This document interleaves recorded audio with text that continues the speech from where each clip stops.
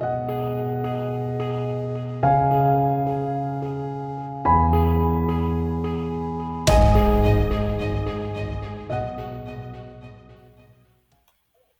I'm Michael Watson, and this is the Influence Watch podcast. We've discussed government worker unions and their left-wing politics on this podcast before, but what can workers do to protect themselves against union activities they disagree with? Americans for Fair Treatment is helping educate public sector employees about their constitutional rights around union membership, and joining me to discuss some recent government worker union abuses and Americans for Fair Treatment's work is AFFT's CEO, David Osborne. David, before we begin, can you tell us a little bit about your background? Sure. Yeah, Michael, I'm a lawyer by trade. I was convinced by some folks who were doing some public policy work that public sector unions were an issue. I was a happily employed lawyer down in Florida, and these folks were coming to me from the Northeast, where unions had a real stranglehold on their state house. And what they told me was not just that they had some important public policy ends that they wanted to get to, but couldn't because of the unions. All that was true. But more importantly for me was that along the way, unions had abused public sector employees. They had done underhanded things with their money. They had set up schemes whereby they could fund their political agenda without public employees even knowing about it. And to me, that was a very compelling reason for me to get involved in the fight, really, for public sector employees. Okay, so then you guys form Americans for Fair Treatment. How did you guys get your start, and what are the goals of your organization?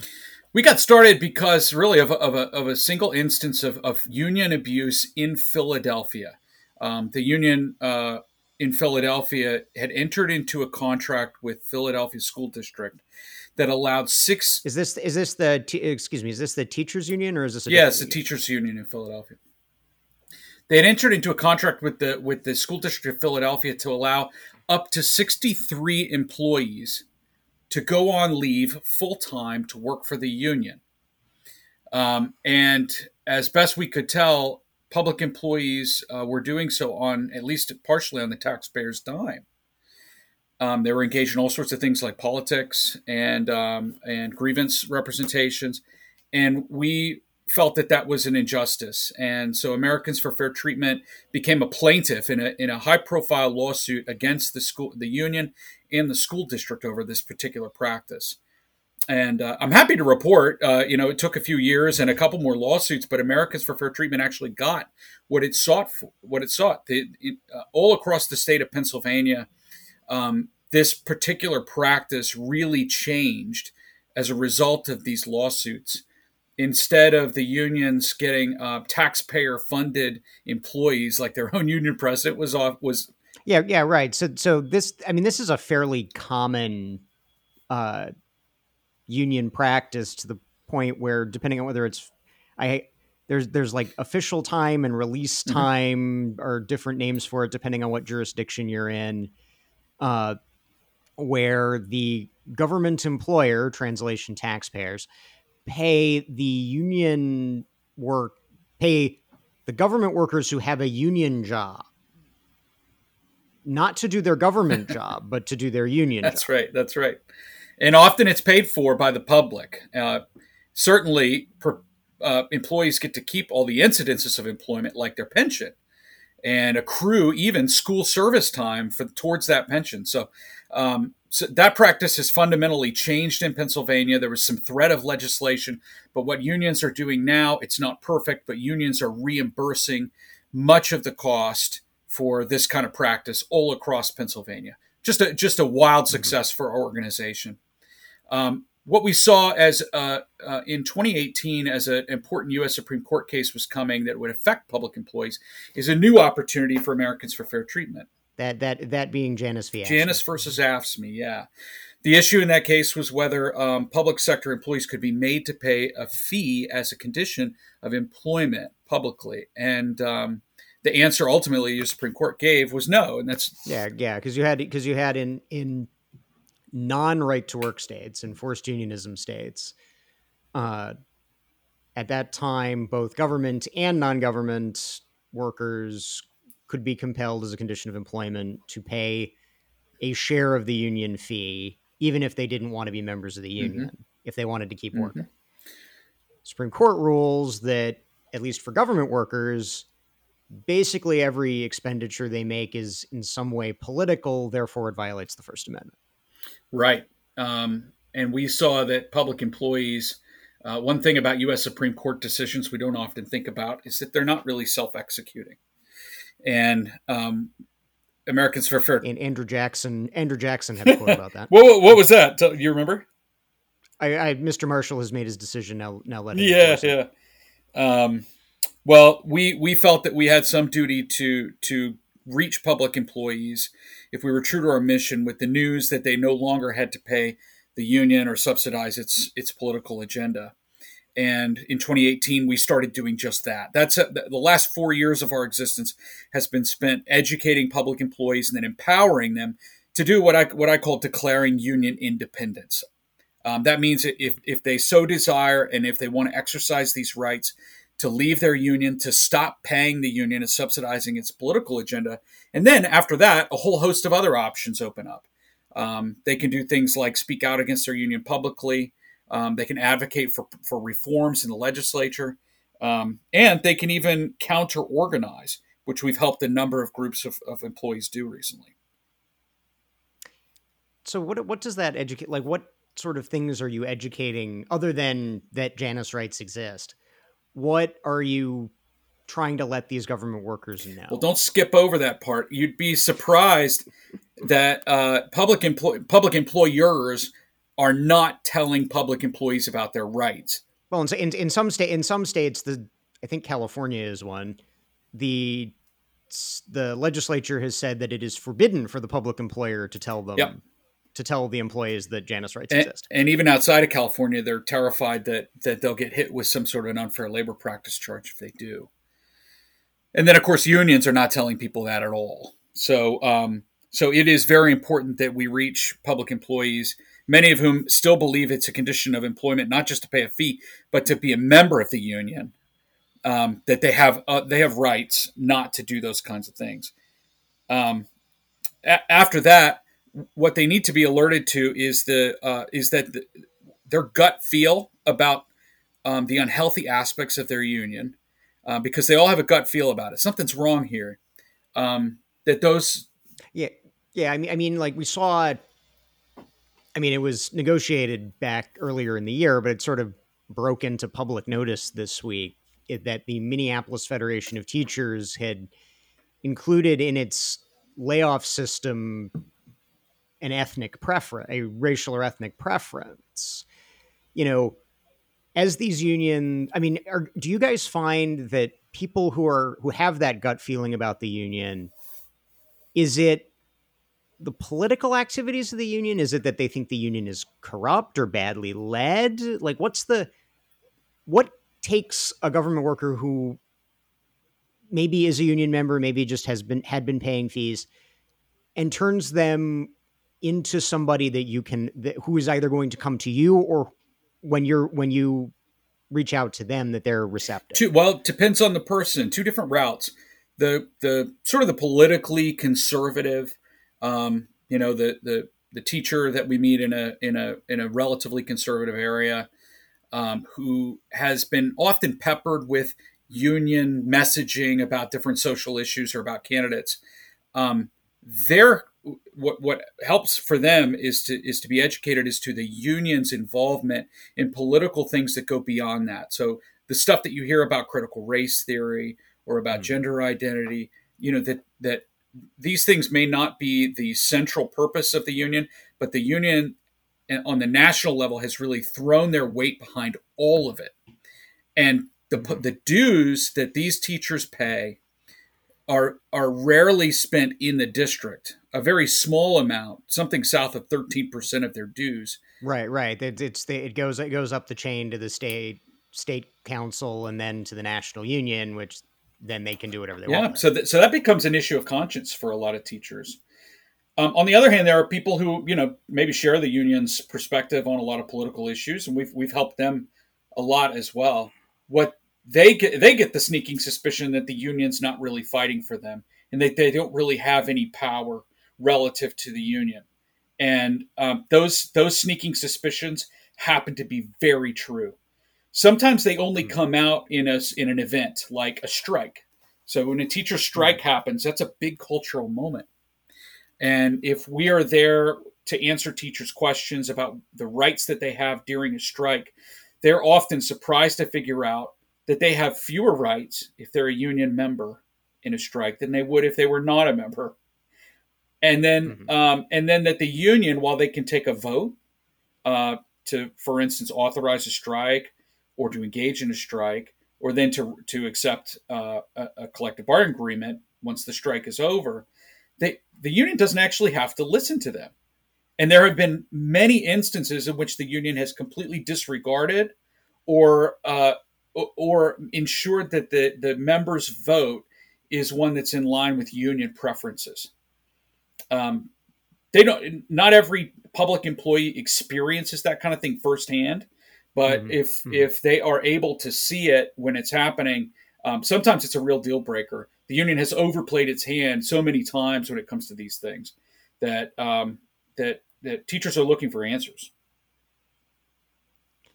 And so, sort of above and beyond the sort of basic issues with, taking government workers' money and using it for essentially political advocacy, what are some of the other problems with government worker unions that you guys have run into? Well, we've touched a little bit perhaps on this already, but the collectivism of the public sector unions means that that dealing with the union is an all or nothing kind of proposition. At the very basic level, when there's a collective bargaining agreement that's in place, teachers, other public employees really don't have a lot of incentive to perform in the kind of way that they'd like to see. So many of the public employees that we work with, they perform anyway. It's an act of public service. They may love their job, but they're surrounded by people who are not incentivized to perform as a typical employee would. They're burnt out and marking time until they get their pension. Well, yeah, a lot of them are. Not only that, but this all or nothing thing, it's all about union power. And when a big issue like COVID comes up, the union has the ability to really flex its muscle as the exclusive representative. Yeah, the Los Angeles Teachers Union is public example number one of this, where they put out in 2020, this essentially manifesto of all the things that they wanted before they would allow the schools to reopen. And, it's defund the police, Medicare for all, raise taxes, everything that would otherwise be on their political agenda. Yeah, minimum wage. And then I think one of the things that hurt employees the most during that time period were calls for something like, social justice or equity, or some of these great terms, but they're very broad. And the employers had no way of knowing how to meet those demands. And meanwhile, the union has that power with exclusive representation to completely shut off the spigot of teachers ready to work. And that's the kind of power that gives unions that real life kind of power beyond the news to really affect public policy. If public employers and if legislatures aren't willing to do what they ask, there are severe consequences for everyone, including children. Mm-hmm. As we have seen in the last couple of years. Yeah. So, what can, other than go to your website, what can government workers who sort of recognize these problems, maybe are concerned by them, maybe are starting to have those feelings that something isn't quite right, what can they do? Well, aside from going to our website, where we've got a ton of resources for people looking for ways to express their own First Amendment rights, one can resign from their union. So that's an important piece. It also frees up the ability for people to do other things. So this may be surprising to public sector workers, but unions still have something they call union discipline. So if you for instance write an op-ed in your local paper about how bad your union is, if you remain a union member when you do that, the union can actually discipline you. Now it depends on which union you're a part of. It'll be written into the bylaws, but unions can and have fined people for conduct sort of detrimental to the union, and then they've done things like publicly censure people or get them removed from their union offices. It's You have consequences if you do that. So we encourage people to leave before they exercise any of their First Amendment rights in the public sphere. So they could do that. They can also counter organize. Michael, the rules that have allowed unions to come into workplaces to begin with also include a process for getting rid of your union. And the decertification in the term of art, at least in the private sector. You got it. Same in the public sector. Decertification is a process that involves the state labor board, and the state labor board will come in and oversee what is typically an election to oust the incumbent union. Now, I got to tell you that the barriers to being able to pull off a decertification election are really high, as you must know. One can only file it within a certain window.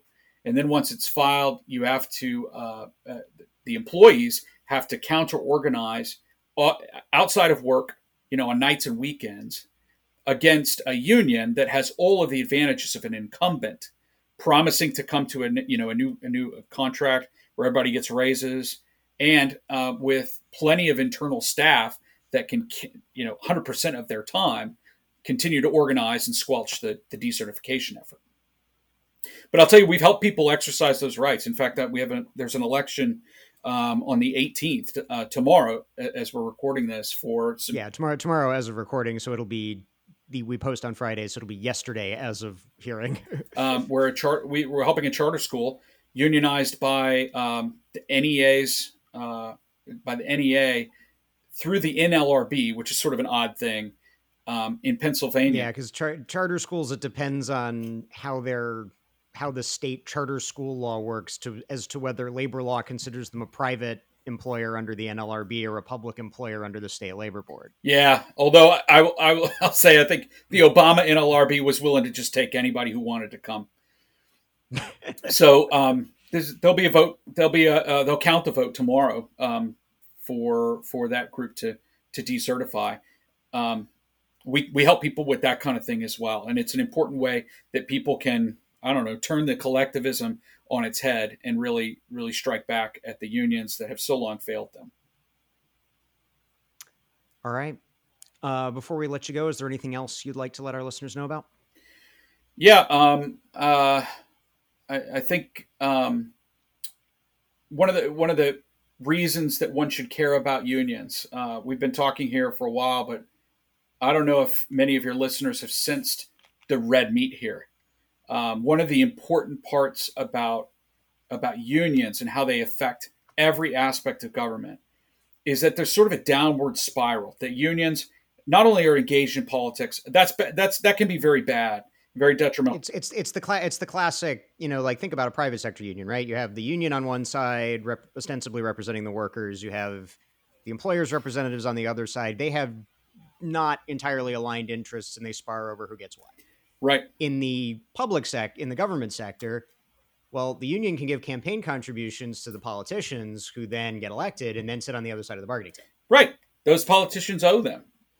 And if they're favorable, especially on social issues, then unions can use that to their advantage and can promise to help with the next reelection effort. That results in backroom deals that end up in collective bargaining agreements that swallow up tons of the public budget that you might see from all the way down from your local government all the way up to the national government, where Biden is really exploiting and the unions are really exploiting him, this sort of symbiotic relationship. All right. Well, thanks again to David Osborne of Americans for Fair Treatment for joining us. That's our show for this week. We encourage our listeners to subscribe on Apple Podcasts, Stitcher, or Spotify. And if you have subscribed, thank you. And please leave us a 5-star rating. Those ratings really help us find new listeners with a positive review. We'll see you all next week.